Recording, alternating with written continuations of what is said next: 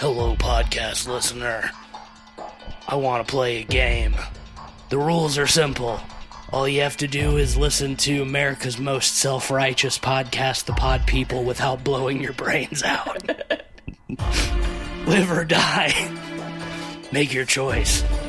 I'm Eduardo Scalpel Hands. Hey, Hefe. I'm Pigsaw. Bed sheets. Yeah, baby. Hi, I'm Cleveland Mosier, and the pig mask stays on. During socks. During socks. Well, we just got back from seeing Socks. We did. Yeah. We're several weeks late on this one. We did finally get around to it.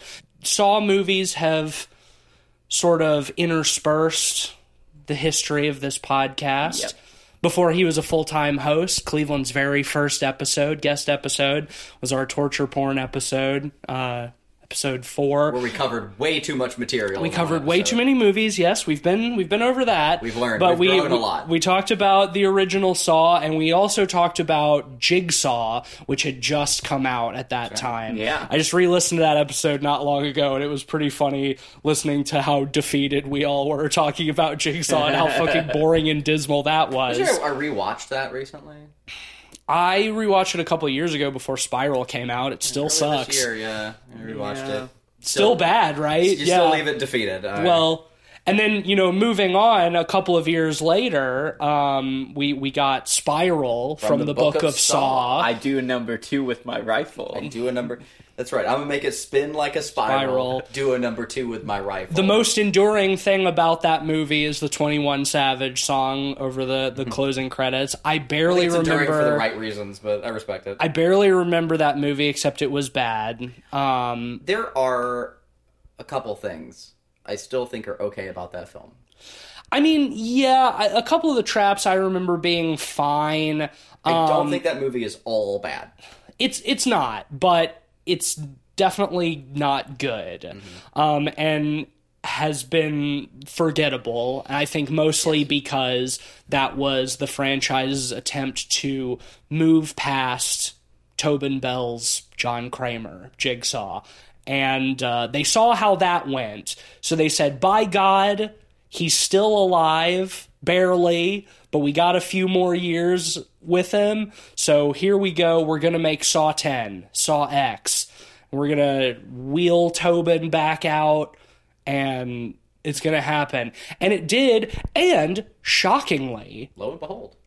Pretty good. Pretty good. For a Saw movie? Great, even, for a Saw film. Let's be careful throwing the word great around. I'm will ready say, to. I'm hot. It's I'm coming in pretty hot. funny that this movie is set between, what, Saw 1 and 2. 1 and 2? So it would be in And- about... it would be like late 2001, early 2002. Yeah. And, Because lest we forget, the original Saw happened on September 10th, 2001, the day before 9/11. Really? Yes. Yeah. Are you Yes. serious? I never knew There's that. there's a part in the movie where Carrie Elwes picks up the little flip phone, the cell phone, and he looks at it, and it has the time and the date on it. And the September date is 10th. September 10th, 2001. No. Yeah. No. So, Oh, dear. This movie takes place immediately post 9/11. Wow. This movie that we just watched, which makes certain aspects of it particularly funny to me, but we'll get to that later. I just wanted to mention that because it's kind of funny that, they're wheeling Tobin Bell out because it's kind of a necessity, but at the same time, in the series story, he dies at the end of 3. Right. So Well, they really have to find ways to shoehorn him in. Well, yeah, I mean, it gives it pretty severely limits the window within which they can tell his story. Like, if they're going to have him back, it has to be before the events of Saw 3 when he dies. Yeah, and he does look a bit older than he did in the first Of course. one, I mean, it's 20 years later. Yeah. Him, I think it's... I mean, the reason why I think that works. him, I think it's a little bit more forgivable is probably the wrong he's in the throes word. of chemo. He's going to be going back and forth in his health. Like, chemo physically ages you. I mean, he's months away from death, and that is a valid excuse. But at the same time, they also bring back Shawnee Smith, who looks much older. That's the thing. I was gonna wait to get into that, but since here we are. I don't think I think it's important to clarify that I don't think this is a gendered thing.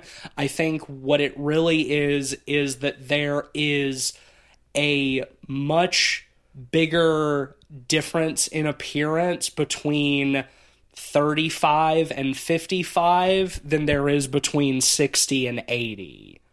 You know what I mean? Yes.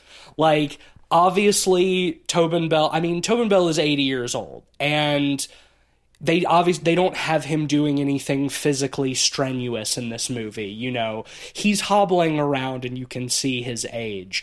But yeah, for his character, he's been on chemo. He's months away from death. Like, he never looked good in those early Saw movies either. It was more makeup then than it is now. There's still a lot of makeup. There's still a lot of makeup. It's really heavy under the eyes. I think it looked good. He does look like an 80-year-old man. The problem is with Shawnee Smith, who is, you know, in her early 30s in those early Saw movies. Bring her back now, she's a woman in her mid-50s. It's much more apparent with her than it is with Tobin Bell. I have to say it too. Like, I think the short haircut that she has in this movie doesn't do her any favors. It doesn't, but she had short hair in Saw 2, so they had to. They didn't have a choice. In Saw 1, she had long hair, and this is between 1 and 2, so you probably could get away with her having long hair. Yeah, and that would cover some of like the old age stuff a little bit. I'm just for a Saw film, I ain't really all that worried about it. I mean, if anything, it kind of makes it funnier, and I'm not really why it works. It worked for me just fine. Saying I'm worried about it is going too far, but it's one of those things where it's like, I mean, in so many ways, this movie is like a return to form, and they're wheeling out all of these characters that we haven't seen in, you know, a decade or more. So it's not one of those things where it's like, I think it's terrible, but it's like it's like, oh, she pulls the pig mask off, and oh, remember Amanda? But it's like, oh man, she looks old. Tobin Bell looks old in the fucking 1 or 2 shots he's in. Hoffman looks old. Like, it's like, here's all these characters you remember, but from 20 years ago. Okay, I have a question for you guys. Now, there's no reality where this film had the budget for it. But would you prefer as is or with digital de-aging?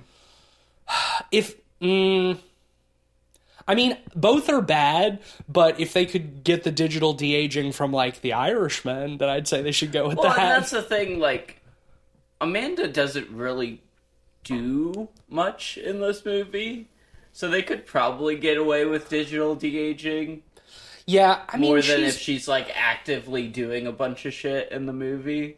She has a pretty active presence in the latter half of the film. She does. Well, she's there a lot, but she doesn't, like, actively do a lot of it. Yeah, and that would make the digital de-aging a bit easier. At the same time, I agree with you that it doesn't really matter. I just wanted to kind of point it out because it's... Well, it's noticeable. It's been happening a lot in the industry lately, too, anyway. The Indiana Jones film and The Irishman and, like, so many other movies where they've been, you know, like, really focusing on, like, de-aging or digital de-aging or just bringing them back, wheeling them back in. Let's, you know, Patrick Stewart, you know, in Star Trek and the rest, like, they're just they're just bringing back these old celebrities, you know, again and again. And yeah, it's the nostalgia kick. I gotta say, though, like...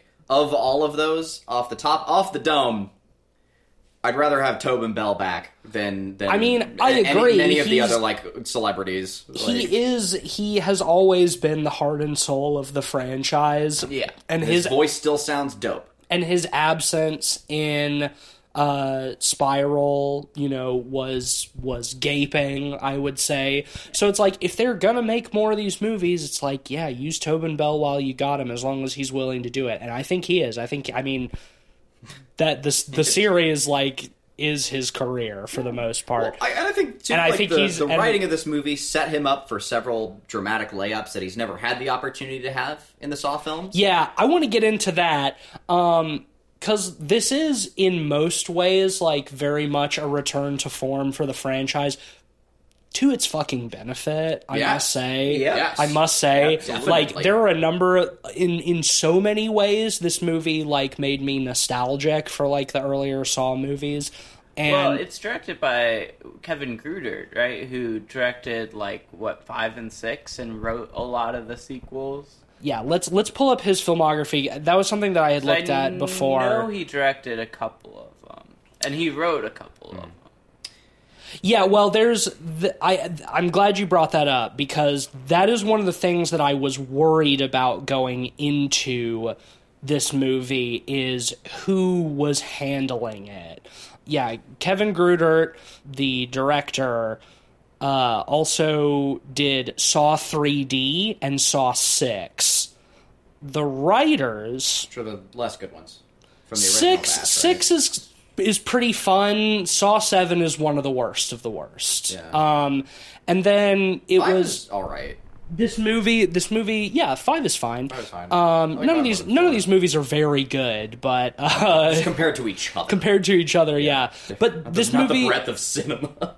this movie was written by Josh Stolberg and Pete Goldfinger, who wrote Spiral. This movie, yeah. Really? Who wrote Spiral and Jigsaw. So I was Wow. going into this. Didn't know that. Color me impressed. There's always a chance, right? People can bring it back. you want to know what else they wrote? Damn, though? what a redemption story, frankly. Some of their other writing credits, despite those, Piranha 3D, Hell yeah. Y'all like that movie, right? Fantastic one of the best. movie.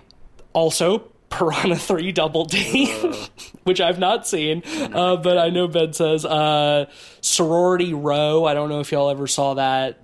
That dog shit movie. Nothing else of note, some other TV stuff. But yeah, so going into this movie, like, obviously after Spiral and Jigsaw, like, my expectations were fucking rock bottom. I was like, no way this is going to be any good. Especially seeing, okay, it's directed by the guy who did 6 and 7 and written by the guys who wrote Spiral and Jigsaw. Like, there's no precedent for this being any good. And what we got was a return to form that is, I think, probably one of the best in the whole franchise. I'm amazed. I'm amazed that in 2023 they can make a Saw film where everyone involved in the process understood the assignment. Yeah. Like, from the writing, from the practicals to, like, all of the beats, like, it felt like a fucking Saw movie, and it delivered. And again, this is all of this is contained within Saw. within the Saw franchise. We mustn't ever forget that. When we say that this is a pretty good Saw movie, we're Good for not. Saw. It's pretty damn good for Saw. It's not a great film. See, but I think the secret sauce here is the secret sauce. Yeah, Sauce. truly. It feels like the movie is truly a back to basics sort of thing. Yes. You know, it's probably the most linear Saw movie, and it's probably the least convoluted Saw movie. But And entirely self-contained. Yes. You can watch this movie pretty much without having seen any of the rest of the franchise, and for the most, like, you don't have the point of reference for who Amanda and Hoffman are. But other than that, I don't need it. But other than that, this movie gives you everything. It is the least convoluted Saw film in the franchise. And what I will say crazy is when it does get convoluted with all the double crossing stuff, it's right in the vein of the franchise. Yes. It Even frankly that should be there. is not convoluted compared to most of It's the enough. late It's of the enough to sequels. be fun and be funny and work. I will say there's part of me that misses like the galaxy brain, like stupid convoluted, ultra twists that some of those sequels have. I think it's charming how over the top some of those sequels get, but I really appreciate in this movie how it feels like everything is so well thought out. Yeah, you know? well, I think I kind of agree with you to an extent about, like, the just, like, enormously stupid galaxy brain twists, but I think those are so contingent on context from, like, the rest of the fucking series. That's why, like, when you're getting into fucking, like, 5, 6, and 7, and you're seeing flashbacks from, like, 4 and 3 and 2, and just, like, all over the place. Making this movie now, Saw 3D came out in 2011, I think, 2010, somewhere around there. Yeah, that sounds so it's about been over 10 years since that mainline series. So I think they were really actually quite smart about this, that it does not reference the rest of the series too much, because you can't expect audiences now to remember all of that insane deep lore. I've seen all of those movies like 6 or 7 times, and I don't remember all of the deep lore of those movies. Yeah. Like, you just can't expect audiences it's nonsense, to. really. Yeah, I mean, that's why you can't remember it, because it doesn't fucking make any sense. It's so fucking stupid. Yeah, it's a house of cards. And, no, what really matters is the kills.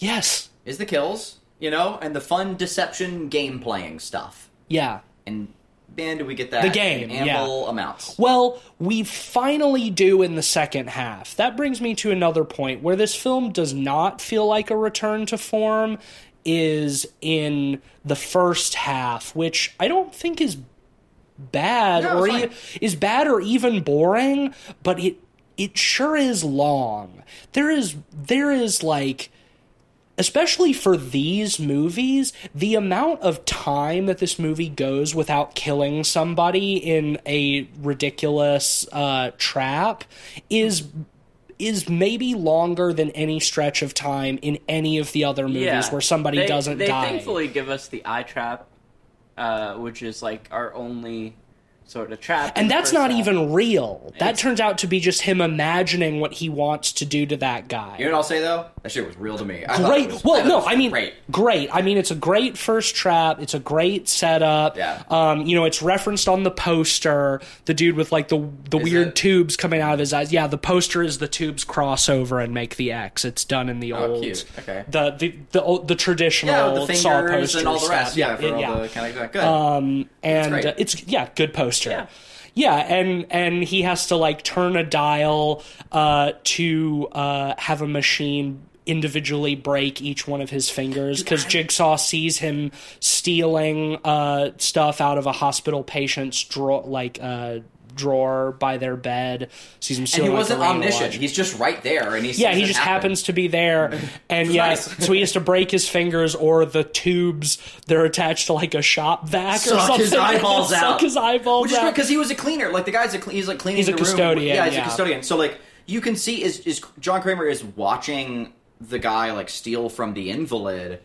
You can see his thought process on making all of these themes in the tape. Well, yeah, it's all so on the nose. It's also as it should be, as it should be. And yeah, like, and on the tape, he's like, "I've had my eyes on you." Yeah, the puns are back. Yeah, and his penchant for the theatrical is there. Yeah, I mean, it's especially like, you just get that shot of, like, the invalid's, like, fingers are, like, pulled on and his, like, feet are held by the stirrups with the steel wire. And then we see that he's using that same sort of steel wire contraption to break this dude's fingers. Mm-hmm. So, like, he's letting the world around him sort of influence his traps, like a Da Vinci, almost. And, like, that's it, man. That's what it's about. That's the Saw juice. Yeah.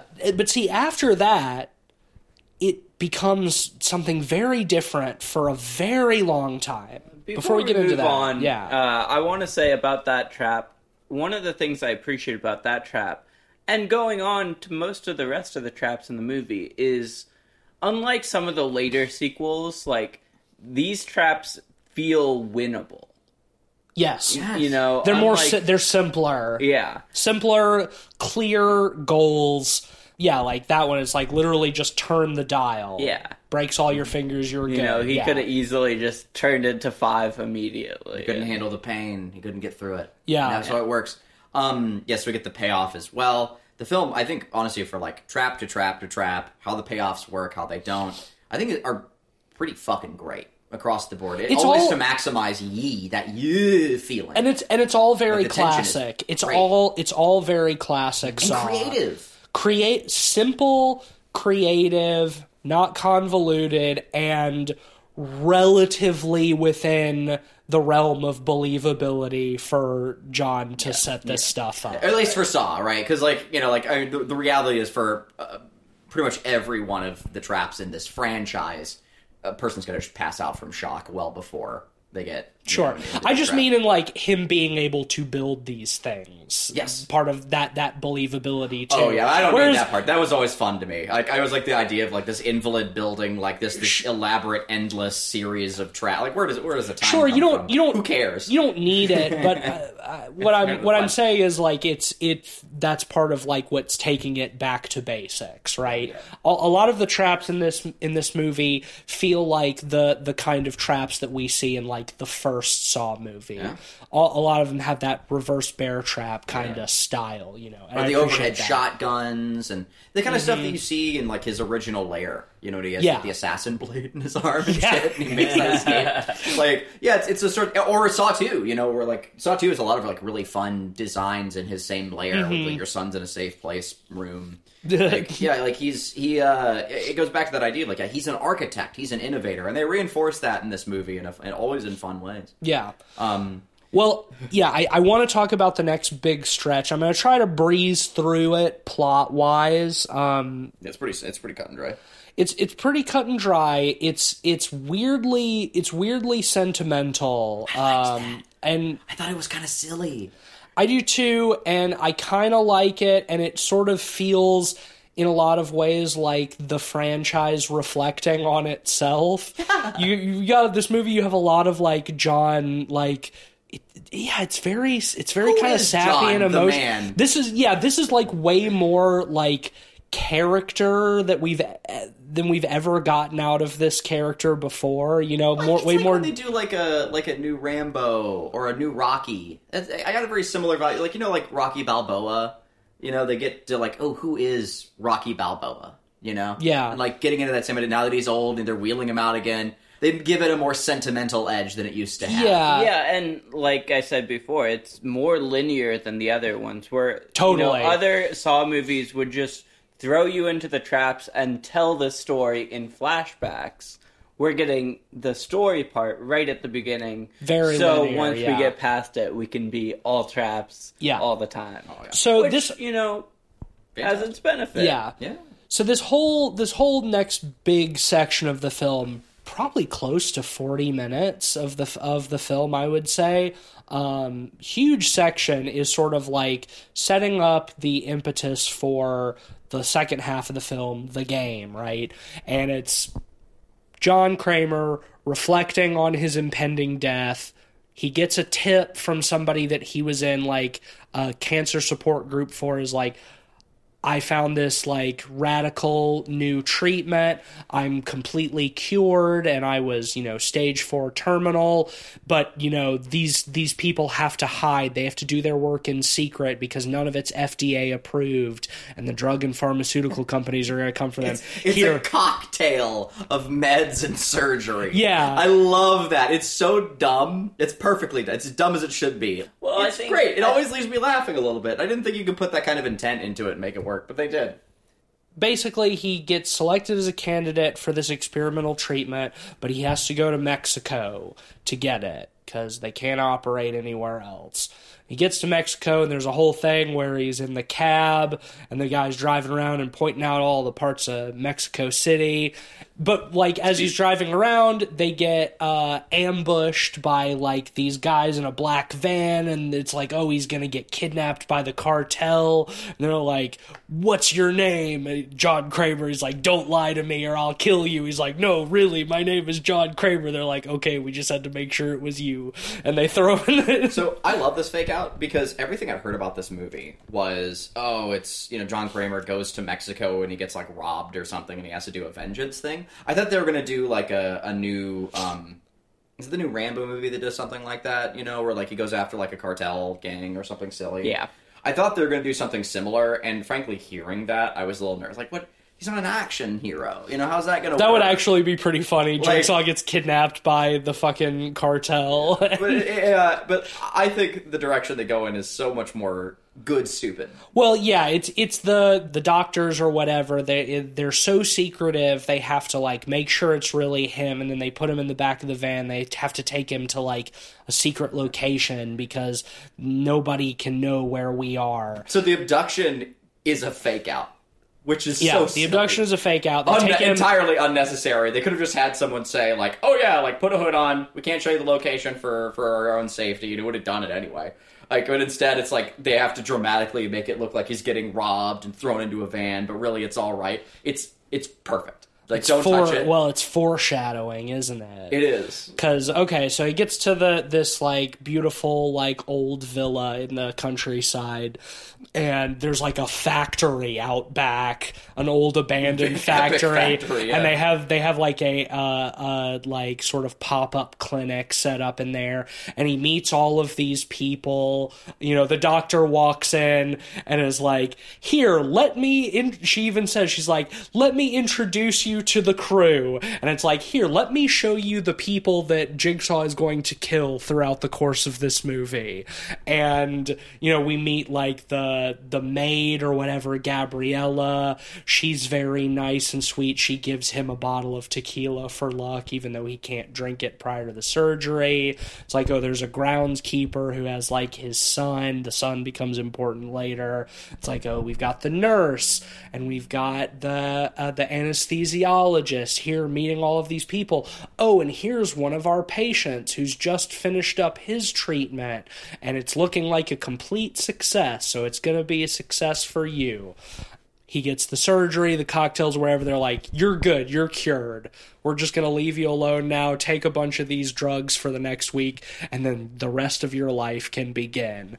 And this part has one of the most deranged things in the movie that is also the funniest. Is like, you get this whole like little montage of John, like, you know, with his spirits bolstered, and he's like, oh, it's the first day of the rest of my life. This is so like, good. It's so crazy. Funny. It's like, you know, he's walking around and he's like, he buys like a bottle of tequila that he's gonna give to Gabriella, and it's just like there's this sort of like whimsical piano music playing. We see him sitting in a park with kids playing in the background and laughing, and he's drawing in his sketchbook, and it hard cuts to what he's drawing in his sketchbook, and it's like the bear trap. No, it's the head twisting device from Saw 3 that twists the dude's whole head around. It's just like this like nice, happy, whimsical piano music, and just this like hard cut to him drawing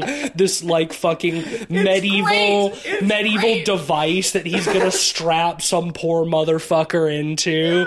You know, it's so funny. Deranged, and like, it's totally deranged. The best part is then they have this even better moment where like once he's like kind of finishing up the illustration, he then looks up and he sees that he's in this bright sunny world, you know, and that maybe things are better, and he crumples up. Oh yeah, he tears the throws page it away as if away. like, oh yeah, Jigsaw, who's already murdered like, he's like, you know what, I'm better than this. Maybe I could just embrace not being an edgelord. Maybe I could just be good. Leigh Whannell's corpse is still moldering in that bathroom hundreds of miles away back in America. You know, amazing. Yeah, it was like, oh, maybe Jigsaw can come around. Like, well, I mean, always. I love how sympathetic this movie is to Jigsaw. It's so funny. That's the thing. Great. One of the most baby brain things this franchise has always tried to do that, you know, like really got me as a teenager and stuff too, is Jigsaw as the anti-hero. That, like, you know, he's a killer, but he has good motivations. He wants to help people. He's helping people turn their lives around. He's giving them a second chance at life. He's actually like, he's this dark messiah that, you know, all of these people take on his mission and carry on his work even after he's dead. And this movie, maybe of all of them, pushes the like John Kramer as good guy thing, like, just so much. The thing that it nails with that is it's such a juvenile sense of justice that he has, that it works that here. the franchise is always portrayed as profound. Yeah, it works here because the undercurrent is a sense of retribution and revenge. Yeah. Even if he doesn't admit it, like, what he's doing in the second half of the movie is all due to revenge. Totally revenge. They really should have just named him John Karma. And there and there are a couple of things. There are a couple of times where I think the movie does like try to question some of that. We'll get into that. But basically, after this, like, yeah, he buys the bottle of tequila, and he this is so again so fucking stupid. The way he figures out. He's like, I'm gonna go take this tequila back to Gabriella as a gift, but he doesn't know where the place is because they kept it secret. So we get a shot of him like sitting on like a terrace and like a cafe and looking like at the hills and seeing like the radio tower, which he could see from the villa too. And he's like sketching out like a map with like a protractor and getting like using the his angles. architecture like it's knowledge like okay, triangulate the location to triangulate, awesome. yeah, based on like the same landmarks he God, can see. he's so smart. Yeah, he's so brilliant. The beautiful cancerous mind of John Kramer. He's so fucking so fucking smart, dude. Yes. He's so smart. He's always in control. No one ever gets it over on Jigsaw. Nah. Except, oh my god, he goes back to the villa and there's nobody there. And it's all trashed. And everything is gone, and he finds an old VHS tape of like an intro to neurosurgery 101 like instructional video, and he starts watching it, and like part of his surgery was it's like we're doing this like part awake so we can check like your motor skills to make sure we're not fucking anything up. So he's like partially conscious, and he sees like a reflection of the screen of like what he thinks is, you know, them operating on his brain, and he finds this tape and watches it, and it's the same footage. He's like, oh my god. And he pulls the bandage off of his head and picks up like a broken shard of glass and uses it to look in the mirror, and oh my god, he does not have a fucking he doesn't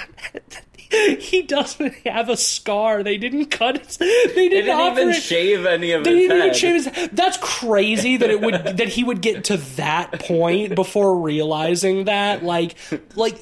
Just over a year ago, like, my dad had brain surgery to remove a tumor, and like that shit is like the recovery process for that shit is like agonizing. Like you can tell that they like carved into your skull. Like, the fact that it took him days of having this bandage on his head and, like, never feeling a scar or pain or anything, and having to get to that point and be like, oh my god, I don't have a scar. They didn't cut my skull open at all. I can't believe this. Then it's like, okay, now, da-da-da, da-da-da, da-da-da-da-da. It's like, now it's time for that old school Saw shit. And again, this part of the movie... You know, the camera's, like, spinning around him, and, like... Yeah. Oh, it's great. I gotta make a few phone calls. It's like, this part of the movie... All of this that we've just described pretty briefly is, again, like 45 minutes of the film. It's very slow. And I was... Again, like, none of it is... it's not handled particularly badly. It's straightforward. It's easy to follow, so on and so forth. But I was like... I was really ready for the Saw shit, right? Like, especially after that first kill, I'm like, when is the Saw stuff gonna start happening? And then... and then here he comes. Yeah, well, the first person he captures is the cab driver. Mm-hmm. And the thing I love about that trap is it feels hastily thrown together. Yes. Like, he has, like, actual rope that's tying the dude to, like, a chair. He takes him to the factory. All of the games and stuff happen in that same factory. And his hands are duct taped. So he has scalpels duct tape in each hand, and he has like pipe bombs wired into the flesh of his forearms. Which, I said it, you said it for your intro, and I also, Ben will confirm, I said it during the movie too. I leaned over to Ben and I said Eduardo Scissorhands. It's Eduardo Scalpel Hands. Yeah. He is, traditionally saw, like, it's not so over complex. Like, he's got scalpels duct taped to either hand and bombs strapped into his arms. Like it's one of those things where it's like you start thinking about it too long. It's like, okay, he's in Mexico. Where did he get the materials to make these pipe bombs? And where did he get the timer readouts that are strapped to each one of them? It's like, so on and so forth. But considering how elaborate like a lot of the later sequels are, it's like, yeah, this all feels this all feels very simple, very straightforward. We're under the assumption, again, the beautiful cancerous mind of John Kramer. He's a genius. He's brilliant, right? He's MacGyver. All he needs is some scrap metal and some duct tape, and he can wire up some pipe bombs or whatever, right? But one thing that also surprised me: this dude gets out of his trap. He does. He successfully cuts the bombs off. Kicks them away from himself. Kicks them away from himself. At the last second. And, John comes down and puts down a first aid kit in front of him, even though his hands are still duct taped scalpels. He can't get into that first aid kit. He's just like, you're going to be fine. And we never see that dude again. And earmark that for later. But so then he has to get his contacts on the phone because he needs help, because he's gotta hunt down everybody who was a part of this twisted scam to steal $250,000 from him.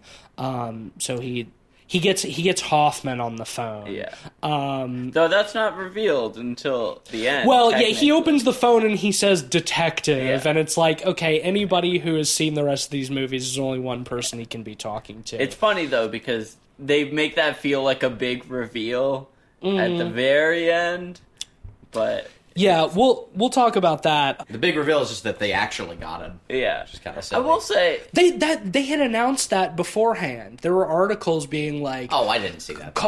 Costas Mendiler will be reprising his role as Hoffman in Saw I just 10. expected that. I mean, of course. But yeah, they do it as... I would have been more surprised if they got Cary Elwes back.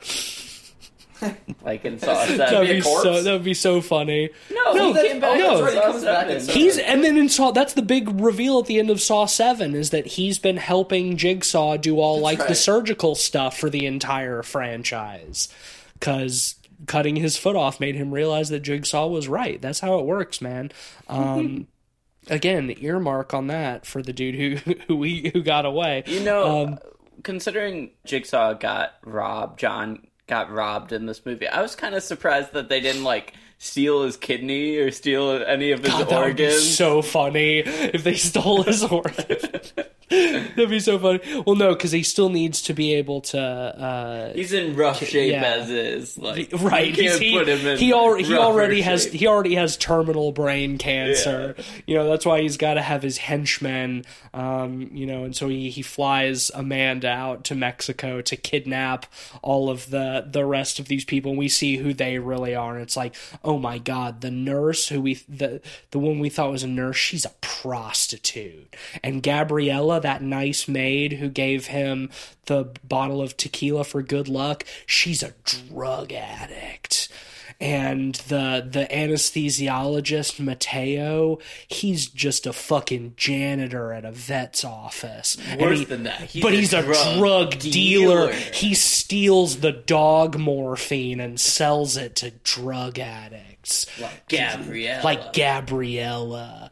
And just setting up that all of these people, it's again, the just absolute fucking twisted sense of morality that this film has, largely overlooking that, or rather going out of its way to be these are bad people, but then really more reinforcing it's well, no, it's just showing that things like poverty and addiction will drive people to the point of desperation that they will prey on others to have money to feed their addictions or to feed their families or blah, blah, blah, whatever. But that's why John Kramer gives them a chance. Of course, he gives them a chance. A new lease on life. Yeah, right, exactly. He's giving them an opportunity, to test their fortitude and their will to live, because that's what he's all about. He doesn't kill people. Mm-mm. John Kramer does not kill people. He's never killed anybody in his life, ever. He's only strapped them into the torment nexus. He's only constructed the torment nexus and strapped them into that. He doesn't kill people. Guys? That's why Amanda failed her game, is because she was building unwinnable games that killed people. And John Kramer found that distasteful, because they don't kill people. Except sometimes.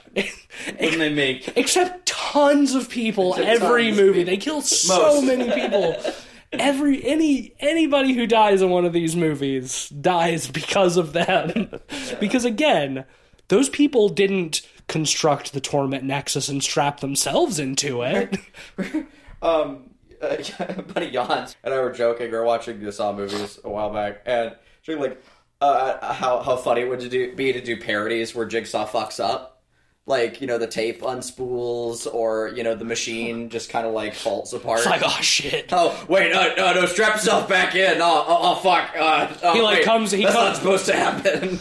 The puppet falls off the tricycle, and before he gets there and to deliver the tape. And he's runs into the room. He's like, close your eyes. He runs into the room, puts the puppet back up on the tricycle.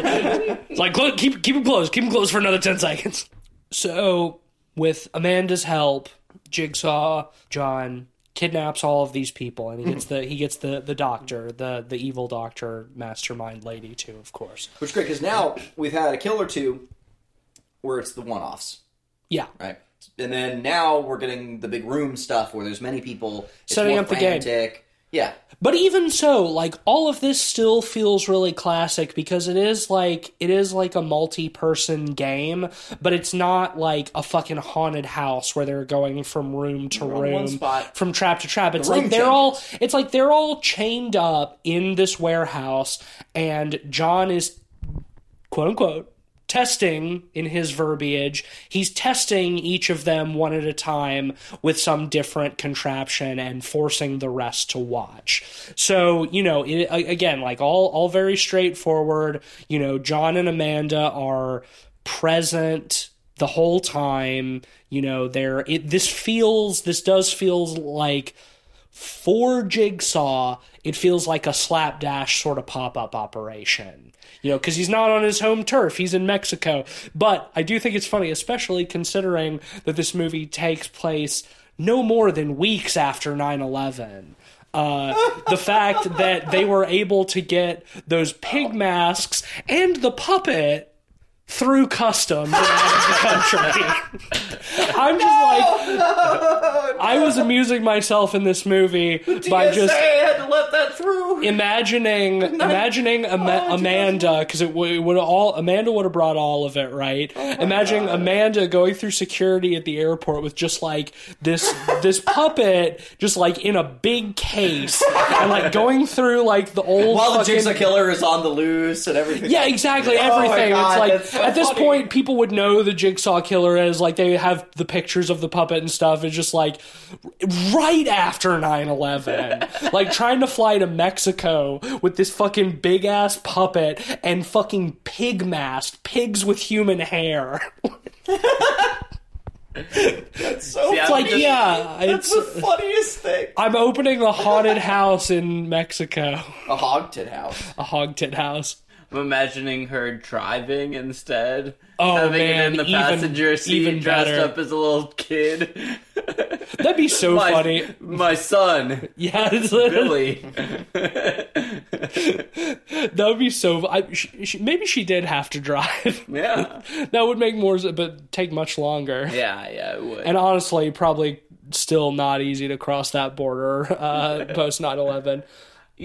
One thing about having them all in the room, something unusual that they do here is they very much show themselves to all the victims. Yeah. immediately. You know, John and Amanda both are unmasked and walking around all over the place. They And see them long before they see the puppet. Yeah, Like, exactly. the puppet doesn't come on a TV immediately. He doesn't He'll even. wheel out. He doesn't even really need to be there, other than that this is a Saw movie, and they're like, "Well, we gotta have Billy the puppet at some point." I like that right? because okay, so in most of the Saw scenarios, Jigsaw's omniscient. He sees them do an evil thing, and he puts them in the game. Yeah, Right? But in this specific circumstance, it's more personal. They fucked with him directly, and they fucked with a lot of other people. They've Yeah. done something that he sees as beyond heinous. They've personally, scammed. right? They've scammed So for 34 him- people. Yeah. So for him, Dying people, it's important that he shows up in front of him. So I kind of like that. I Yeah. think At the it same works. time, it's so silly because because he's revealed himself and he's going to get turned in. yeah, well, and that's the thing. Well, yeah, it's like He's if any giving of them- options to live, quote unquote. But if they live, they know who. If he any is. of them die, And- all of them, before any of this began, they all knew his full name. Yeah. And probably his social security number as well. Like, he had to... Medical he's- information. Right, exactly. They know who he is. So exactly, anybody who gets out of this can easily just go to the police. I guess presumably his thinking is that why would they go to the police? Because in explaining what happened, they would have to admit their own crimes. So maybe, that's their silence. If they, well, actually, no. What am I talking about? John, of course, assumes that anybody who survives one of his games, their life is changed irreparably, and they will thank him for it. yeah, and So work that's for him. most yeah, right. likely. Become one of his flunkies, because that's what happens to everybody else who survives one of his games. But yeah, that's his actual thinking, is that, oh, well, if they survive, they'll be changed for the good. They will thank me for what I did to them. Yeah, some kills. This is where we get some really great Saw kills. Great suck. Yes. So the first one is the girl, the prostitute. Yeah, the prostitute Who was playing the nurse. Yeah, The nurse. and her trap is cool. It's one of those traps where it feels like one of the later sequel traps where it doesn't necessarily feel winnable completely. Yeah, I mean, well, that's sort of been the case think- since the beginning of the franchise. Like, his early shit doesn't particularly feel winnable either. I want to say, of all the traps in this movie, and largely across the franchise too, I think this one might be one of the traps that had me the most squeamish. I think that is cut the best. I think it's edited really, really well. I think the practicals are galling to look at in all the right ways. I mean, mad props. I think that, and again, it's simple, it's clean. It has all of the hallmarks of a good, Yep. to use the word to death, classic Saw trap. I will also say, I think it's also one of the most bullshit because she did everything she could. I was gonna say, there are a couple of people who die in this. Brain 1, 2, they do everything. Who really their fault. die due to the failure of machinery. Well, and like multiple traps kind of Which is fall into fine. the same kind It of works great for the conceit pacing, so I don't really of complain. the victims having to sacrifice so much of their body into a receptacle Yeah. for it to free them. Yeah, so this one, she has to use like a wire cutter, basically, to saw her own leg off and use like a little suction thing to extract 3 ounces of bone marrow from her femur into this thing that it weighs it. Once it gets that, she'll be free. Otherwise, wire cutter will cut her head off. And it's worth noting that the wire he gives her to cut off her leg is a specifically designed wire for medical use, like wire cutting method for medicine. And for each of the other kills, for the people who are faking being in the medical field, they also operate as this ironic instruction in medicine. Yeah. Like, it's like, here's a lesson in this thing that you are faking. I know this field better than you do. And it's so cheeky, and Yeah. I really like that. Well, and again, she does cut her leg off, and she does start suctioning the bone marrow, and she just runs out of time before she collects the 3 ounces, and that's why I agree. It's like, it's kind of bullshit. It's like, she did everything she needed to do. Just waiting on the machine to suck out the rest. It's like, maybe you can make the argument for, okay, yes, she doesn't do it fast enough, but honestly, for Jigsaw, I think he should always build into his timer an extra minute padding for them to scream and say no and to try to pull on the device that they're in futilely, because everybody who's ever been in one of these traps in any of these movies, they waste the first minute of their time doing that. I want to see and it's a like, Saw film where like a guy wakes up in a trap and immediately goes to the game. Just like, oh yeah, starts in on it's it. Like he just gets going, doesn't care. It's like he just like opens his eyes, sees that like his hand is locked into some sort of horrible device, sees a machete by his other hand, grabs it. opens his eyes, just immediately grabs it and starts hacking his hand off. Like, gets out 30 seconds to spare, and he's like, "Yeah, what's up?" Doesn't bro? hear the rules, Rocked it. no hesitation, just like immediately rocks through it. I want a character who goes through their life prepared at all times to wake up in just a Jigsaw ready. trap. That's a funny type of guy.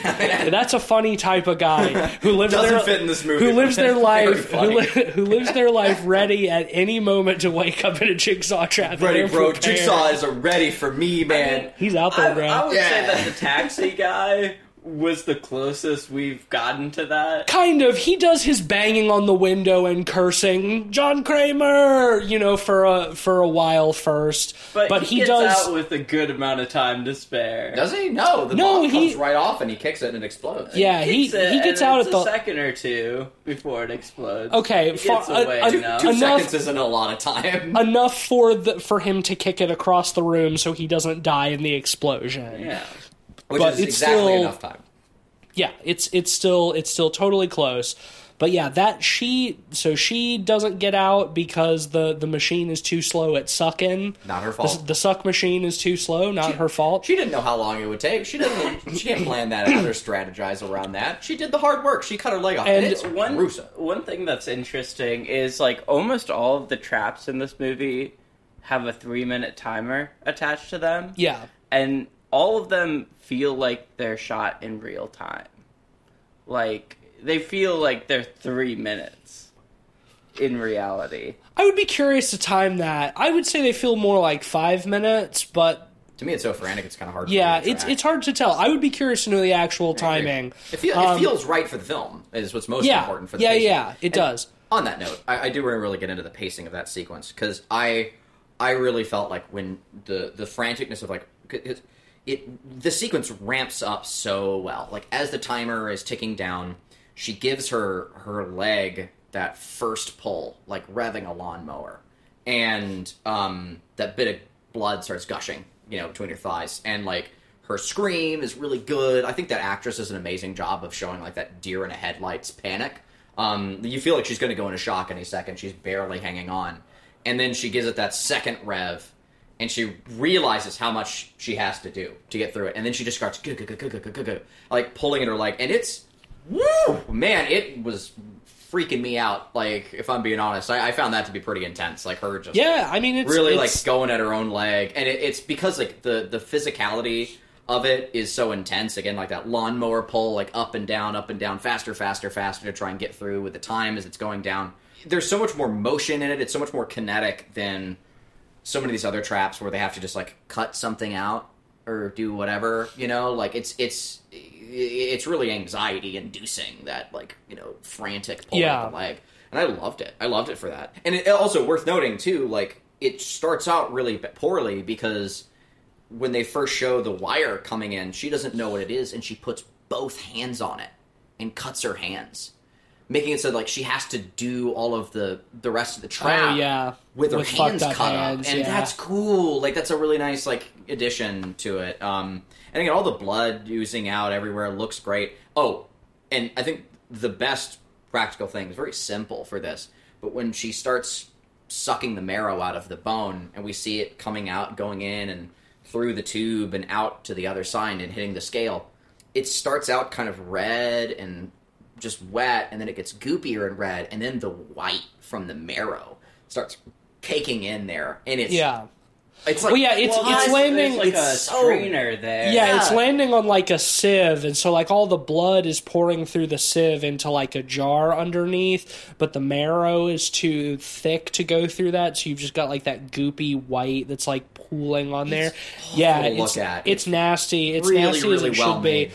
I mean, yeah, this movie's really full of that, like a good Saw movie should be. Yeah. We do not have the time to describe every kill in the No, amount of that's the detail only you one I just really did. wanted to get that in depth with. I do just 'cause, wanna- again, it's perfect. Yeah, there's still a number of things that we have to get into, so Yeah, but that one, breeze like through a a little lot bit. of the other ones, feel like it's a race against the clock. yes. You know, and I think the 3 minutes helps. Yeah, well, I like the repetition of the 3-minute time limit. Like that feels really good. It's like, yeah, pretty much everybody has like a 3-minute time limit. Like the pipe bombs were set on a 3-minute timer. The lady cutting her leg off was on a 3-minute timer. And then the next guy who has to he was the fake anesthesiologist. Has to like cut into his skull and remove like a piece of his brain. Actually, and, like, perform brain surgery on himself. perform brain the thing that he surgery was on faking he could himself. do. Yeah, and like I love too that like one of my favorite things about that one is like we don't really understand the contraption that he's in until he loses at the end. It's like he's strapped into some kind of chair. We can see like some machinery like on either side of his head, but we don't know what it actually does until it's like he loses. And again, just timing is bad. Like he removes a piece of his brain and is like dissolving it, and like the little ticker thing is like going up, and it's like about to hit. He Like, did his job. He did his part. job, but just like He got just the brain too out. slow. He put it in the thing. Now he just has to wait. But And he doesn't know how long that's going to take. That's not on him. and then like the timer gets down, and like you see like electric coils on either side of his head heat up, and then like the trap slams closed, and it's like an Aztec like death mask. It's awesome. With with dope. electric coils on the inside, so it just like shocks Starts his smoking head. through Yeah. the eyes as his body's writhing around, and he's like And he's getting getting- burned to death. Yeah, he's getting electrocuted to death. He's Awesome. just got like Yeah, this very cool. the Love it. Aztec death mask. Yeah, so That it's like is, obviously it's very silly that like he doesn't make it through it. Don't care, great kill. Moving yeah. on. Absolute banger. Well, one thing that I want to get into a little bit is I something I alluded to before, where the film like sort of starts to question like John's moral compass with like, and this is one of my actual like favorite things about how this film is written, and one of the more subtle things is sort of like Amanda's connection with Gabriella, because you know Amanda was put into her trap because she was an addict, and you know she was wasting her, or she was like risking her life by shooting up heroin, blah blah blah, whatever. And so Gabriella is also a drug addict, is also a heroin addict. So Amanda sees something of herself in Gabriella, and she wants Gabriella to get through this and advocates for her to John on multiple occasions. At one point, this is right as I was getting up to go to the bathroom, so I missed John's response, but she... So maybe y'all can fill me in. But she asks him, or she says to him, she's like, sometimes we become, like, in our lives, we become subject to things outside of, like, our true, like, moral sense of self. That, like, external things, you know, react upon us, and that we fall prey to those. Talking about drugs, trying to like basically advocate on Gabriella's behalf is like, come on, like she doesn't really deserve to be here, right? Like she's part of the scam, but she's an addict, you know, like she's doing whatever she could for a quick buck. Like she lives in poverty. She's, you know, a slave to her addiction. She is innocent. And I like that this feels like the first time in any of these movies where the film has actually asked itself that. And did he have a response to that? I was literally on my way out to the bathroom when that happened. I feel in my memory it was something along the lines of like, Amanda, you know, that's why we have to do this. We have to give him a choice. We have to give her a test. The dark or whatever. Well, it adds a bit of complexity to Amanda's character, especially considering her fate later, where she is setting unwinnable traps. Yeah. And John gets mad. It's because like Amanda is really conflicted in this movie between wanting retribution for these people because they scam John, and seeing herself in a lot of these people, and there's part of her that wants to help them. Yeah. Whether it's seeing herself in Gabriella and wanting to just let her go, or, even as she's going through and, like, talking to people, she's kind of giving them, like, helpful tips, quote unquote. She's preaching the gospel. She's reading from the book of Jigsaw, right? And it's like, I think I like Amanda in this. I think that she is one of... This movie adds a little bit more... Depth. Yeah. And again, this is all within the context of the Saw franchise. I cannot reiterate that enough. There's a part of me that is like, depth? What are you fucking talking about? This is the bare minimum for a character like this. But... Again, within the context of the rest of the franchise, compared to the rest of the series, where she's a full-on one-dimensional character, right? Well, and the movie actually like trying to confront like John's sense of ethics, whether it's really as righteous as he says so or not. I don't think that it overall does that well or enough, but this is one of the... I'll give you credit for trying. Well, also, too, like... Good job, little guy. A for effort. They're quick scenes. Yeah. And then we're back to it. But, like, it is nice to see them give these actors that opportunity to show some chops. Yeah. Beyond those two-dimensional characters that they've always played. John Kramer as well. Like Tobin Bell gets opportunities to emote a lot throughout this movie, to show sympathy. Yeah, they're really leaning on that shit heavy. And, like deeper emotion and actual, like, feel personally involved in a trap in a way that he hasn't been in the past, because he's always this omniscient villain. And part of what... Or speaking from beyond the grave. Or a puppet, for well over half the franchise. Yeah, being long dead and just, sounding through a cassette. But, no, but here, like, Tobin Bell gets to play this character, and still all within the confines of John Kramer. This movie has... understated villain. He still gets to emote within that range, and I think he did a great job. I think he did a great job for that. I feel like this is... And again, take this with a grain... Not the detriment of the movie. Again, take this with a grain of salt, but I feel like in discussing this movie, this is the first time that just, like, in discussion... I have referred to him as John Kramer rather than Jigsaw, because this is the first time where John Kramer the man. And again, it's really not that deep. No. But like, this movie does more to like attempt to humanize him than any of the other movies do. And like, no, he's still a fucking murderer. Like, he's still not really a sympathetic character. That makes it funny. But the fact that this movie is like actually trying, give him that A for effort. I give him that A for effort. Sure. Well, next we have Gabriella's trap. Yes. Well, one thing we have to mention before this, because it becomes pivotal to the ending, is before Gabriella's trap happens, and I think maybe even before the last guy, somebody shows up.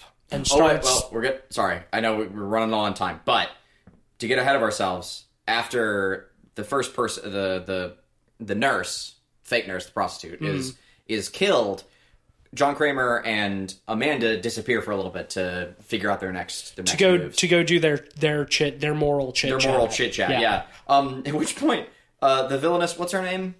Dr. Peterson. Yeah, Dr. Peterson. She grabs phone rings. Yeah, the phone rings on in the middle of the room, that because all their stuff is just sat up there, and no one can reach. No one can reach it. So she goes over to the corpse of the prostitute. Oh God, yeah. Rips her open, pulls out all of her intestines and then uses them as a rope to pull in the cart, and they all have to like throw the intestines around and do that. That was incredibly. I love it. It shows how evil she is too. Yeah, and that like my god, maybe Jigsaw has met his evil match, an unrepentant monster. Yeah, like an actual monster in here. Yeah, like one of the only people I hesitate to say only because I don't remember for sure, but like one of the only people to be put in one of these traps, one of Jigsaw's traps, and not be reduced to like a blubbering infant begging for their life, right? Yeah. Like,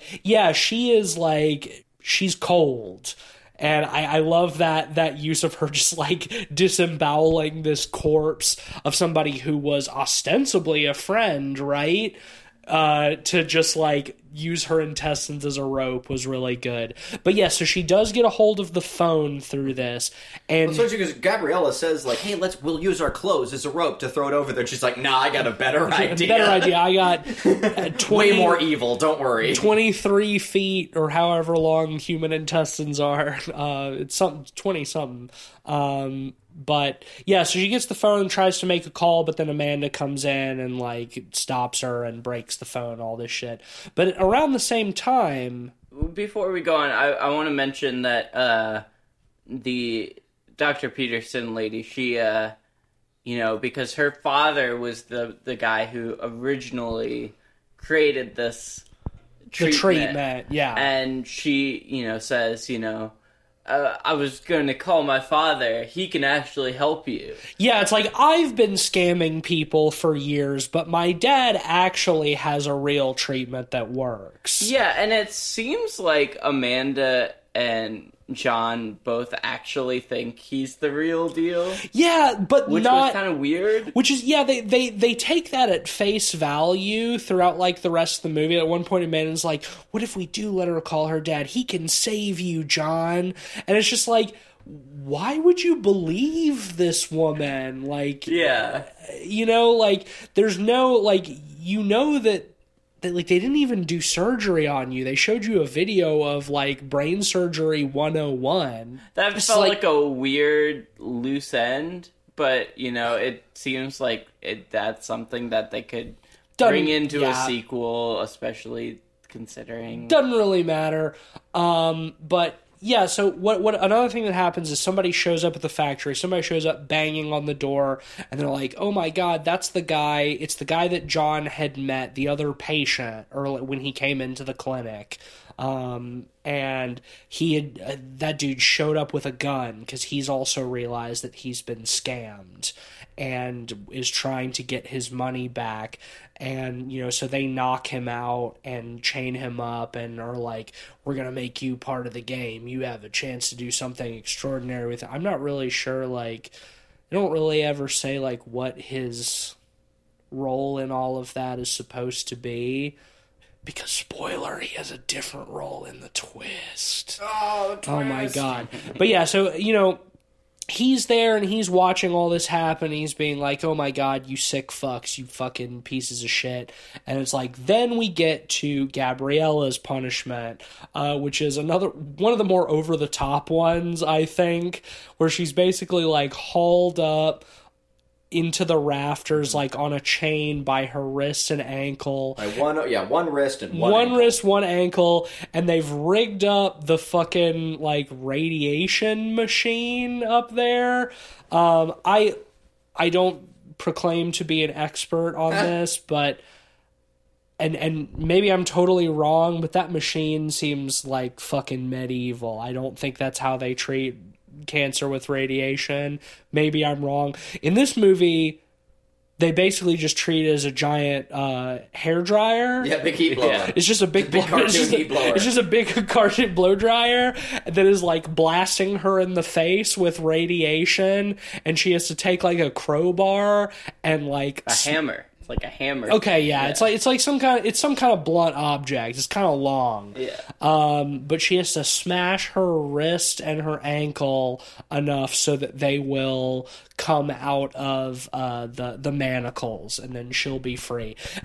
My favorite part of that is like she starts trying to go for her wrist, And, like, the evil doctor lady is like, no, start with your ankle first. It'll swing you out of the path. I was thinking the same thing. Like when she's going to grab the hammer, I'm like, oh my god, if she goes for her wrist first, she's gonna just go hit the concrete head. Right? First. Yeah, I would say it was just like, yeah, go for your ankle first. And so she does, and sure enough, like once that chain is released, like she swings over to the side, and she's not being blasted in the face by the radiation machine anymore. And this is when the film got the other biggest laugh out of me. And it did. The first one was when he's in the park with like the happy children laughing and playing it, hard cuts to the drawing. That was the biggest laugh. And then the second biggest laugh is Gabriella dangling from her wrist now that she's broken her ankle, but at least she's out of the way of the giant blow dryer, the giant hair dryer.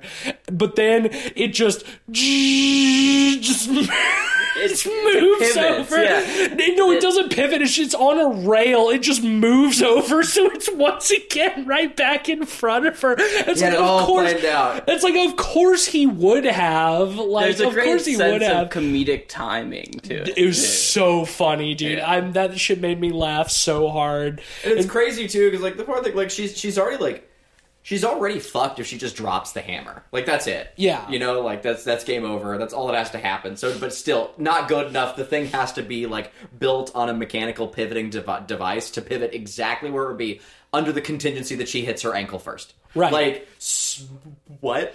Well, it's like, yeah, what if Some Wile E. Coyote what if shit. what if she had hit her wrist first and she had swung down upside down by her ankle? Would it have like gone down and then over? Like, the beautiful cancerous mind of John Kramer. He's got it all figured out, man. So yeah, she does manage to break out. Her face is all fucked up. Yeah, it's like, oh cool, you have a new lease on life as a ghoul from Fallout. As a ghoul from Fallout, and also, like, if it's radiation, okay, so she now, at the very least, has skin cancer. Like, I mean, we've seen... rife with leukemia. We've all seen Chernobyl. Like, if you're being blasted by radiation to the point that it's, like, blistering your skin, like, you're days away from your organs failing. Like, she is not gonna survive that. But it's like, oh, so she falls and she lands on the ground, she's unconscious, and John is like, tells Superman, is like, go drop her off at a hospital. But this is the moment where, oh my god, the other guy who showed up, he has somehow managed to free himself. Or no, they let him loose earlier because they're like, no guns, but you get to be a part of the game. But surprise, he just went and grabbed his gun. And Surprise. And is like, oh, you guys are fucked up, but I'm here to put a stop to this. And then reveals, the evil doctor lady, yeah, we're fucking. I was part of the scam all along. I wasn't a scammy, I was a scammer. I wasn't a scammy, I was a scammer. And so now, oh my god, what's this? Somebody has outsmarted the brilliant John Kramer. John Kramer is being put on the back foot. He's lost control of a situation. Oh my fucking god, we've never seen this before. So they're like, well, you're not gonna survive this, so we're gonna kill you with your own nasty final trap that you had prepared for the evil doctor lady. Well, worse than that, she says, I don't want to just kill you. I want to punish you by making you watch an innocent die or something. And it's just extent. Very conveniently at this moment, the young boy, the child of the groundskeeper, shows up because he likes to kick his soccer ball against the wall of the factory. And they had a moment. Dead of night, too. Yeah. What is he doing out there? Well, no, shortly before that, Waldo quit. Waldo quit. Yeah. His life. Cleveland, shortly before this, John looked at the clock and said, it's almost morning. Oh, that's right. They had it all figured out. Okay, my bad. So he's just out there. Yeah, the kid's just out there at 5 a.m. kicking the soccer ball because, ball Ben is said, life. Ball is life. So he shows up just in time to be taken hostage. Well, we also earlier in the movie got a really nice little scene where John helped him fix the wheel of his bike. Because he's an engineer and he knows how to fix it. And he just had to put it in a clamp and straighten out the metal. And, you know, the little boy taught him the Spanish word for pull, which is like Chekhov's Espanol. It's like he learns this one very specific word in Spanish. I wonder if that's going to have any impact later in the movie. But so the evil doctor lady goes out and grabs the little boy and straps him and John into John's like final trap, which is inexplicably at this time built for 2 people, even though only the doctor lady was strapped into it before. Frankly, this is one of the I think this contraption, this device, is one of the funniest in the history of the entire franchise. Yeah. Because it's essentially just a big seesaw. Like, each person is, like, pulled, like, prone against it by the chain on their neck. Face up, and they each have a lever next to their hand that if they push or pull it, it will tilt this big seesaw, and above them are 2 enormous like hamster water dispensers full of blood. That's what they are. They're like big jugs with like a little nozzle that comes off. It's like the exact same thing that like gerbils and hamsters drink out of, but just on like an industrial scale. And they're full of blood. So each person on the seesaw is basically being waterboarded by blood. Oh, I love because they have to say it. That's one of my favorite lines in the movie. Because the Saw franchise is so literal that they have to point it out to us, and it's great. I again wouldn't cut it. I wish I could have written something so silly and She's stupid. Like bloodboarding, the evil doctor. It's like lady. it's not waterboarding, but with blood. It's bloodboarding. It's bloodboarding. Amazing. It's so Perfect. funny. And so Chef's like kiss. And so it's like Jigsaw's been like freaking out because this little boy obviously getting pulled into it was, you know, Amanda's like, who the fuck is that? And he's like, he's a friend. Like it's like this, no pull, don't pull the lever. and he's like yeah, and so yeah, he's telling him as they're being strapped in, he's telling, because he learned that one Spanish word, so he's telling him don't pull. And you know he's all emotionally torn up about this. We get lots of great close-ups where his eyes are all like watery and he's like sad. It's like, oh my god, Jigsaw has never been in the vulnerable position in any of these movies before, except when he died. But so he's like, he like pulls the lever back his way so that it tilts down, so he's the one being bloodboarded, so like the little boy is not getting it. But then the little boy like looks down and sees like this old man being bloodboarded, and he pulls the lever back to himself and it tilts back and the little boy is being bloodboarded, and then John being bloodboarded. and then, and then John looks down and he sees him. He's like, no, don't pull it. And he pulls it back, and so it tilts back. And it's just like this fucking big industrial seesaw going back and forth between an elderly man and like an 8-year-old boy, like being waterboarded by big tanks full of blood. And it is just like, it is one of the most spectacularly hilarious set pieces that I've seen in any of these fucking movies. Also, again, we're talking Gulf War, you know, shit, like coming out of that. Oh, dude, we're charging like, straight into the War on shit. Terror. Yeah, War on Terror, like waterboarding in 2000, like this, like holy shit. Like, Well, So the original funny. everyone's movie thinking about was like coming out of that and commenting on that in a lot Yeah. of ways. So to reflect that so literally. It's so funny. Well, and my favorite thing too is that like some point after just this goes back and forth for a couple of minutes, the evil doctor lady and her nasty boyfriend partner just get sick, just get tired of watching this, and they're like, we're gonna go get the money. And so like they go back up into like Jigsaw's like office room where they were of before. them being bored of watching that. Yeah, they're just watching that go back. They literally both are just like, well, let's go get the money, and just like this keeps going on in the background. And they walk in there and it's like, oh, they see like the duffel bag that's full of money, and she reaches up and it does like the classic Saw like low frame rate slow motion for a second as she pulls the bag off of the shelf and reveals behind it a timer set to 10 minutes. It starts da-na-na, da-na-na, hello Zep kicks in, the door slams shut, and then it's like, oh my god, and we start seeing like the cerebral flashbacks. It's like, that's why it was built for 2. Jigsaw, you thought you got a one-up on Jigsaw? Nah. You thought you fucking fool, you fucking buffoon. You think Jigsaw is ever fucking not fully in control of a scenario? You absolute fucking rube. You piece of shit idiot. And the funny thing about it, too, is that they make a point of saying, of the doctor lady having a line admitting that she knew he was the Jigsaw killer all along.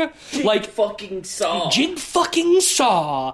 From, like, even, like, as soon as she got the first email from him before they scammed, she knew he was the Jigsaw killer. So it's like, all of this just like, oh, you fucking stupid, dumb bitch. You thought that you could really get one over on John Jigsaw Kramer? You thought fucking wrong. And so basically, their final test is the room starts filling up with like, I don't know, sarin gas or something. And they show like a radioactive symbol. well, they show big... biohazard tanks, and they're just like dumping dry ice into the room, and we see like the boyfriend, like it's like dissolving making his him skin. a Fallout ghoul also. I'm assuming it's supposed to be like sarin gas or something. Well, sarin gas is like a nerve agent, so it'd freeze you up and you wouldn't be able to move. Well, but it whatever also kind of gas it is, it's serendipity. But it also like breaks down your soft tissue, so you start like bleeding and stuff. Yeah. So and in Saw 2, he's pumping sarin gas into the house. That's true. Yeah, he mentions it. He mentions the Tokyo subway tax specifically in Saw 2. Anyway, so they realize that there's a head-sized hole but there's only one of them. So one of them can survive by sticking their head out through this hole.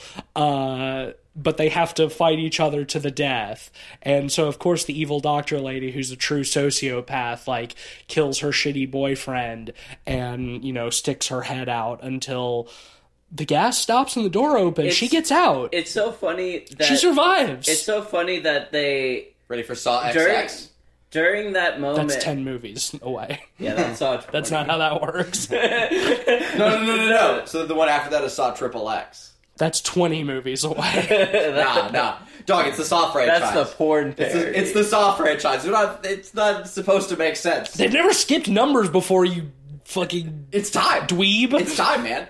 It's so funny to me that in that battle that the two are having, where she stabs the guy, they flash back to 5 minutes earlier. Yes, to Amanda saying, like... to telling him she's gonna kill you too at some point, and John is like, she's right. At some point, she's gonna burn you. And as soon as he said that, I thought it was like, oh, okay, so their trap is gonna be something where she has to, like, literally burn him. They didn't end up going quite that literal with it, unfortunately. I do love that they flash back to that. It's like, it just happened. Yeah, they do that a before. couple times. When Amanda is that's revealed... that's classic Saw, though, it's again, so right? funny to me, though. Yeah. Like in case Yeah, when Amanda's revealed, they do the flashback to the pig mask person. Literally the previous scene. Just like literally one scene before. It's like flashing back. Except this time she pulls off her mask and you see it's Amanda. It's like, we got it. Just in case, for any goldfish watching. Just gotta flash back to that moment. In Saw fashion, too, something we haven't mentioned yet is I really like the speed ramping in this movie. We haven't touched on it yet. But well, they did some digital. stylistically- They did some like digital like frame blending to make it look smoother and a little bit more modern, and I liked it. I mean, stylistically, it's a return to form in like color palette. You know, they used the industrial colors. They used the beginning film is all 2000s the ugly blue. filters a lot. Yeah. You know, in this Well, movie, they most- used speed ramping. The funny thing about that is that most of those movies, you know, they use the heavy blues and blue and green filters, but this one they do the classic Breaking Bad thing, where since they're in Mexico, they just do the heavy yellow filter. Yeah, they're in Mexico. Yeah, They as soon as gotta it gets do into it. Mexico, everything's It's yellow. just everything is just like deeply yellow saturated. It's great. It's fun.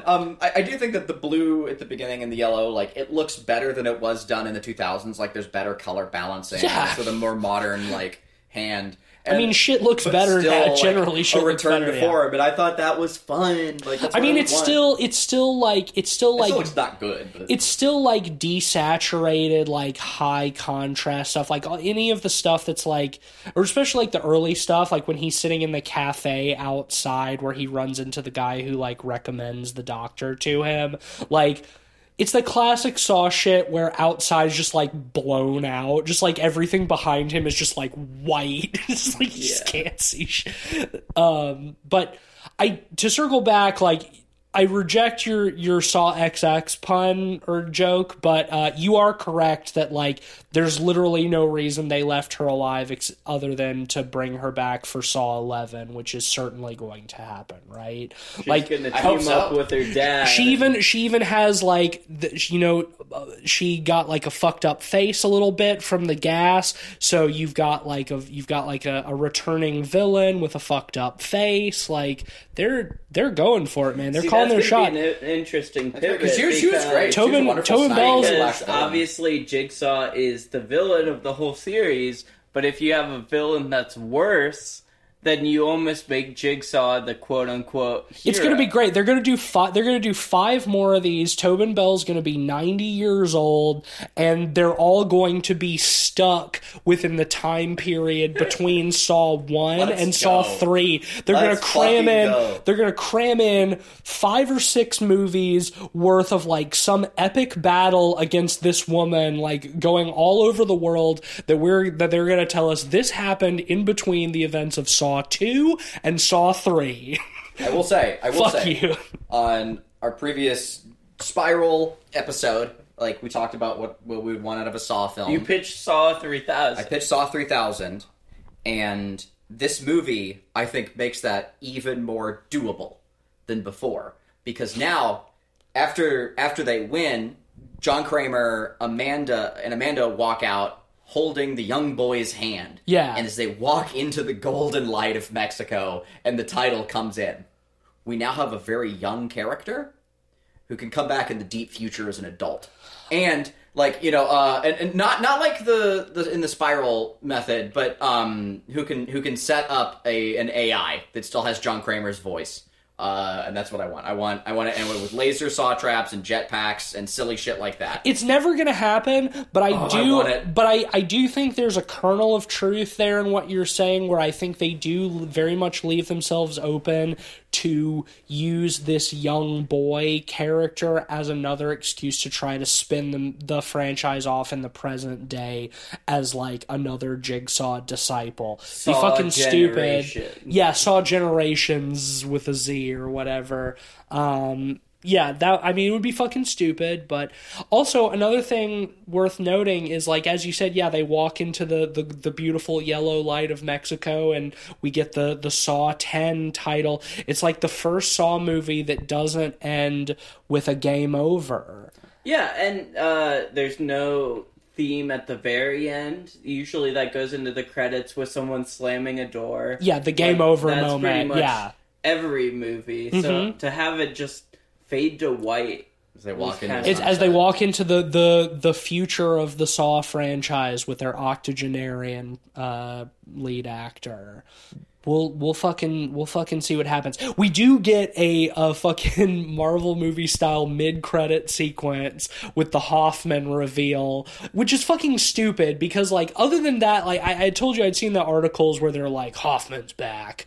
But before that in the movie, he talks to him on the phone, like, one time, and he has, like, one line, and I'm like, that was it. Like, that was the Hoffman. But they're like, no, we are going to give you your game over moment, where in the mid-credit sequence we see that John and dun Hoffman, he's there, have captured the guy who gave him the story in the first place, the guy who showed him his scar on his stomach from the surgery, and is like, it really works. And it's like, where's your scar?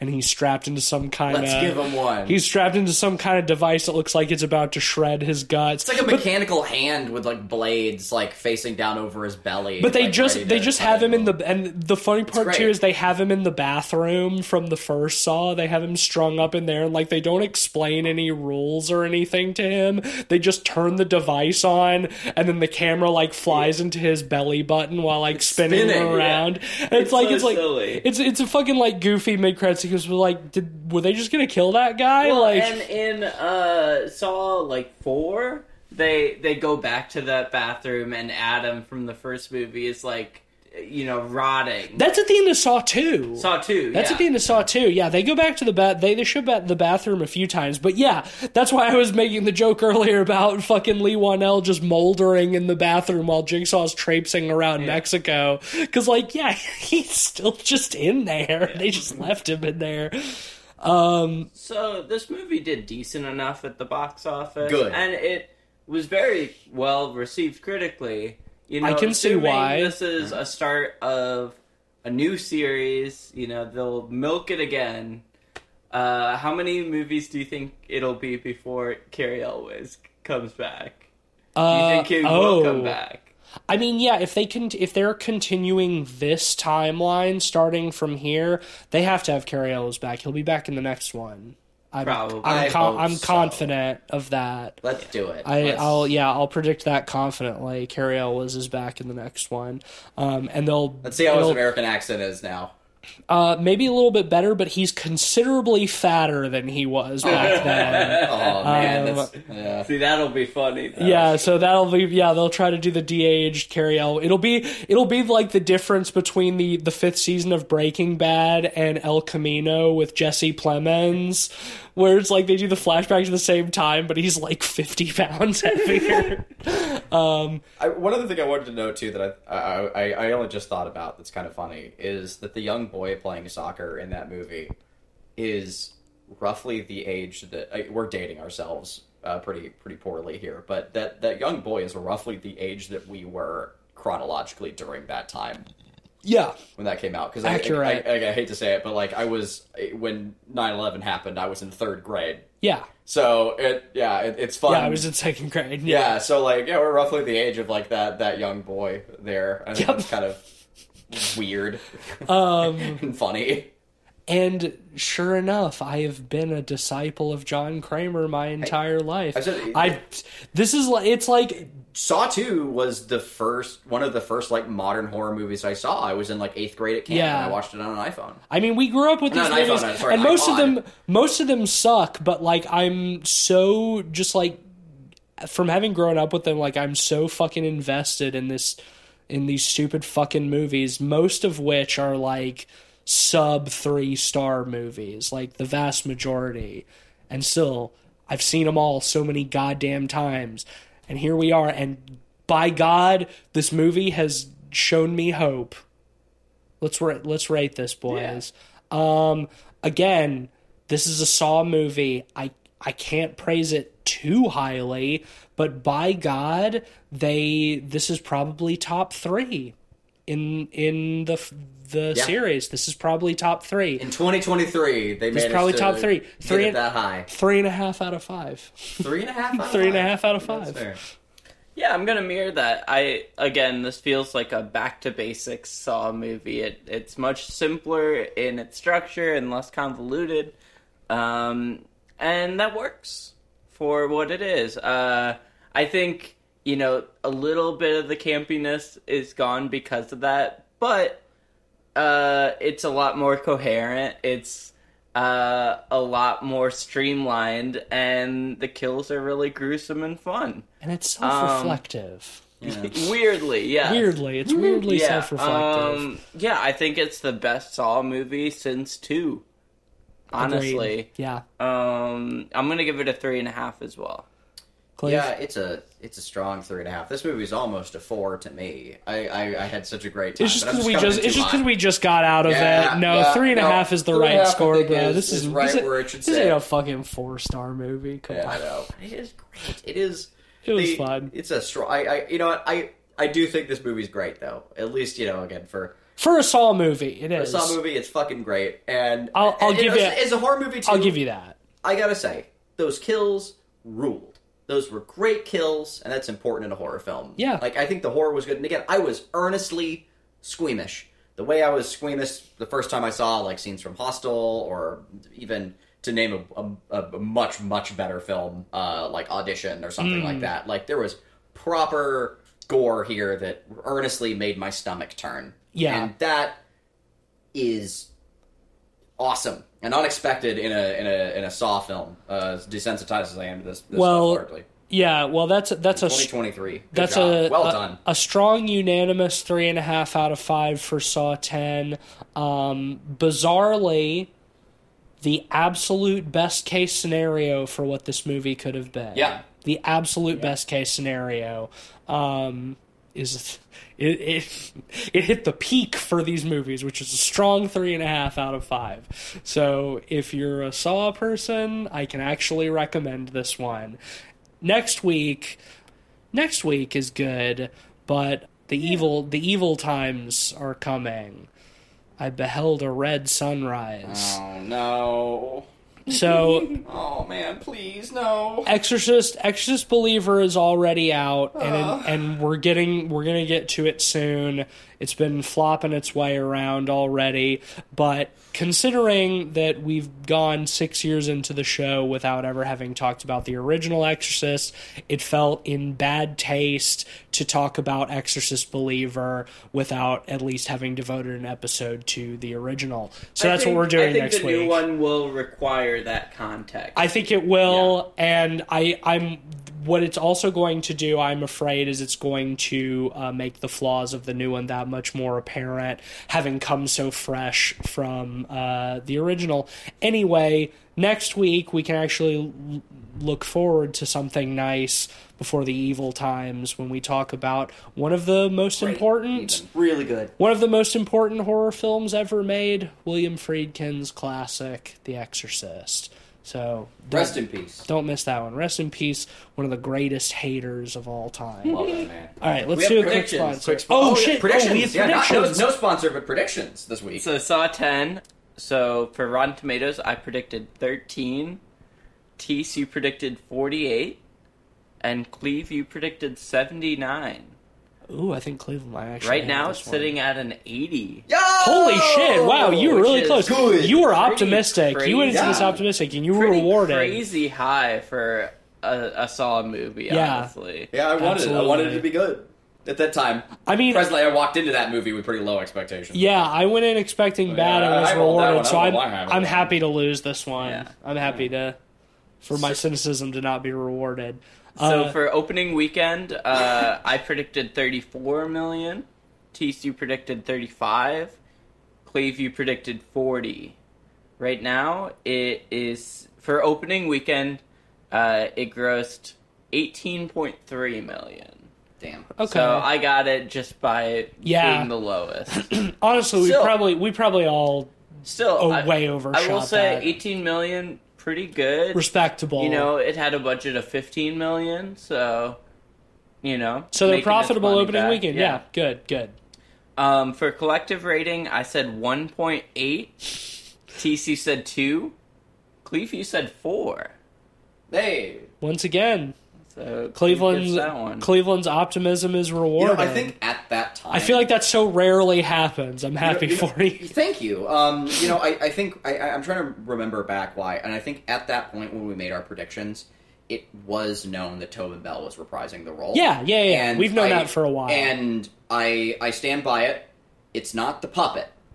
it's Tobin Bell that is the face of this franchise. Yeah, I don't think anybody was ever arguing against that. Saw the Spiral does, and well, yeah, Spiral does, but that's why Spiral sucks. Yeah. That's why Spiral's a bad movie. Yeah, it's got some good things, but yes. Yeah, okay, but it's not a good movie. Yeah, but man, fucking yeah, this did it. Put it Hell yeah. on there. Yeah. So taglines and additional comments.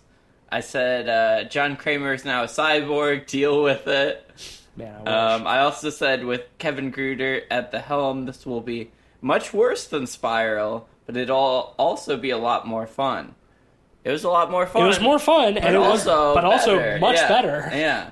TC said at least Jigsaw is back, I guess, and you said that's true. It will be worse than the various ideas for Saw sequels we've pitched on the show. Which, I mean, that's probably still true. That's yeah. probably still true, but that's... I like what they did. Yeah. Yeah. And then, Cleve, you said robot/AI Tobin Bell. If only. You said, my script is 100% accurate laser saw traps. Damn it. Damn. We did not get any laser saw traps. Maybe someday. Yeah. Maybe the lasers will be back someday. Megan, okay. I think it's easier for them to do it now than ever. Yeah. I really hope they don't do that. Anyway, let's do a super quick sponsor, and then wrap this. All right, speedrun sponsor time. Here we go. The shelf speaks to us. What does it say? Oh my god, the horror. Oh god, what is this episode sponsored by? The nasty little man who lives in your mouth. Get him to stop saying those words. You're gonna get canceled. You need to cut that out. Silence that man. He's nasty. And he's in your mouth. Get him out of there. He's saying things. He's saying mean things, and he's gonna get you canceled. His name's Tobin Bell. No! He's a beautiful man. Oh my god. Now what's he doing in there? Get him out of your mouth. Get him out of there. Rip the little man out of your mouth. All right. Well, You gotta charge rent for that. That'll do it for us this week. If you like the show, be sure to leave us a 5-star rating and review wherever you get your podcasts. You can support us on Patreon at patreon.com/podpeoplepod. Shout out to our honorary pod boys, Sam, Zach, Micah, and Mitchell. Y'all are the best. We do this for you. You can also follow us at letterboxd.com/podpeoplepod, where you'll find a list of all the films we've talked about on the show with our average ratings and links to those reviews. For my recommendation / shout out this week, I'm going to shout out one of Cleveland's coworkers, actually, who's a mutual friendly acquaintance of mine, Luke. He's in a grindcore project. Been around. They've been doing their shit for a hot minute. And they just put out a new record called Towering Failures. The band is Atomsk. And they're really good, and if you like grindcore, you want something nasty and grinding, then check it out. Support them on Bandcamp. Pick up a vinyl. I did. Hell yeah. So yeah, shout out Atomsk and their new album. Check it out. For my shout out this week, I want to shout out the most saw-pilled game I've ever played, I think. It's a game called Deception 4. It is on PS3, PS4, and I think PS5 too. But essentially, it's a game where you're a woman possessed by a demon, and they want to grow in power by killing as many people as possible. And a bunch of people are sent into this mansion to stop you, and your job is to kill them. The thing is, you can't attack them at all. Instead, what you do is set elaborate saw-like traps. Okay, so it's Bloons Tower Defense. Sort of. It's real time, and, you run room to room as they chase you down, and you create traps. Check it out. Well, I'm also going to shout out a Saw-related game by one of my friends and colleagues, Christopher Yabsley, who did The Fruit in the Fourth Dread collection. Just incredible game. He also did Pig Saw as well, which I think is very relevant. Wonderful game about the horrors of consumerism and pigs and saws. It's a tight game. You can get on itch and Steam now. You can get on Steam as well. I would highly recommend it. All right. Thanks for listening. We'll saw you next time.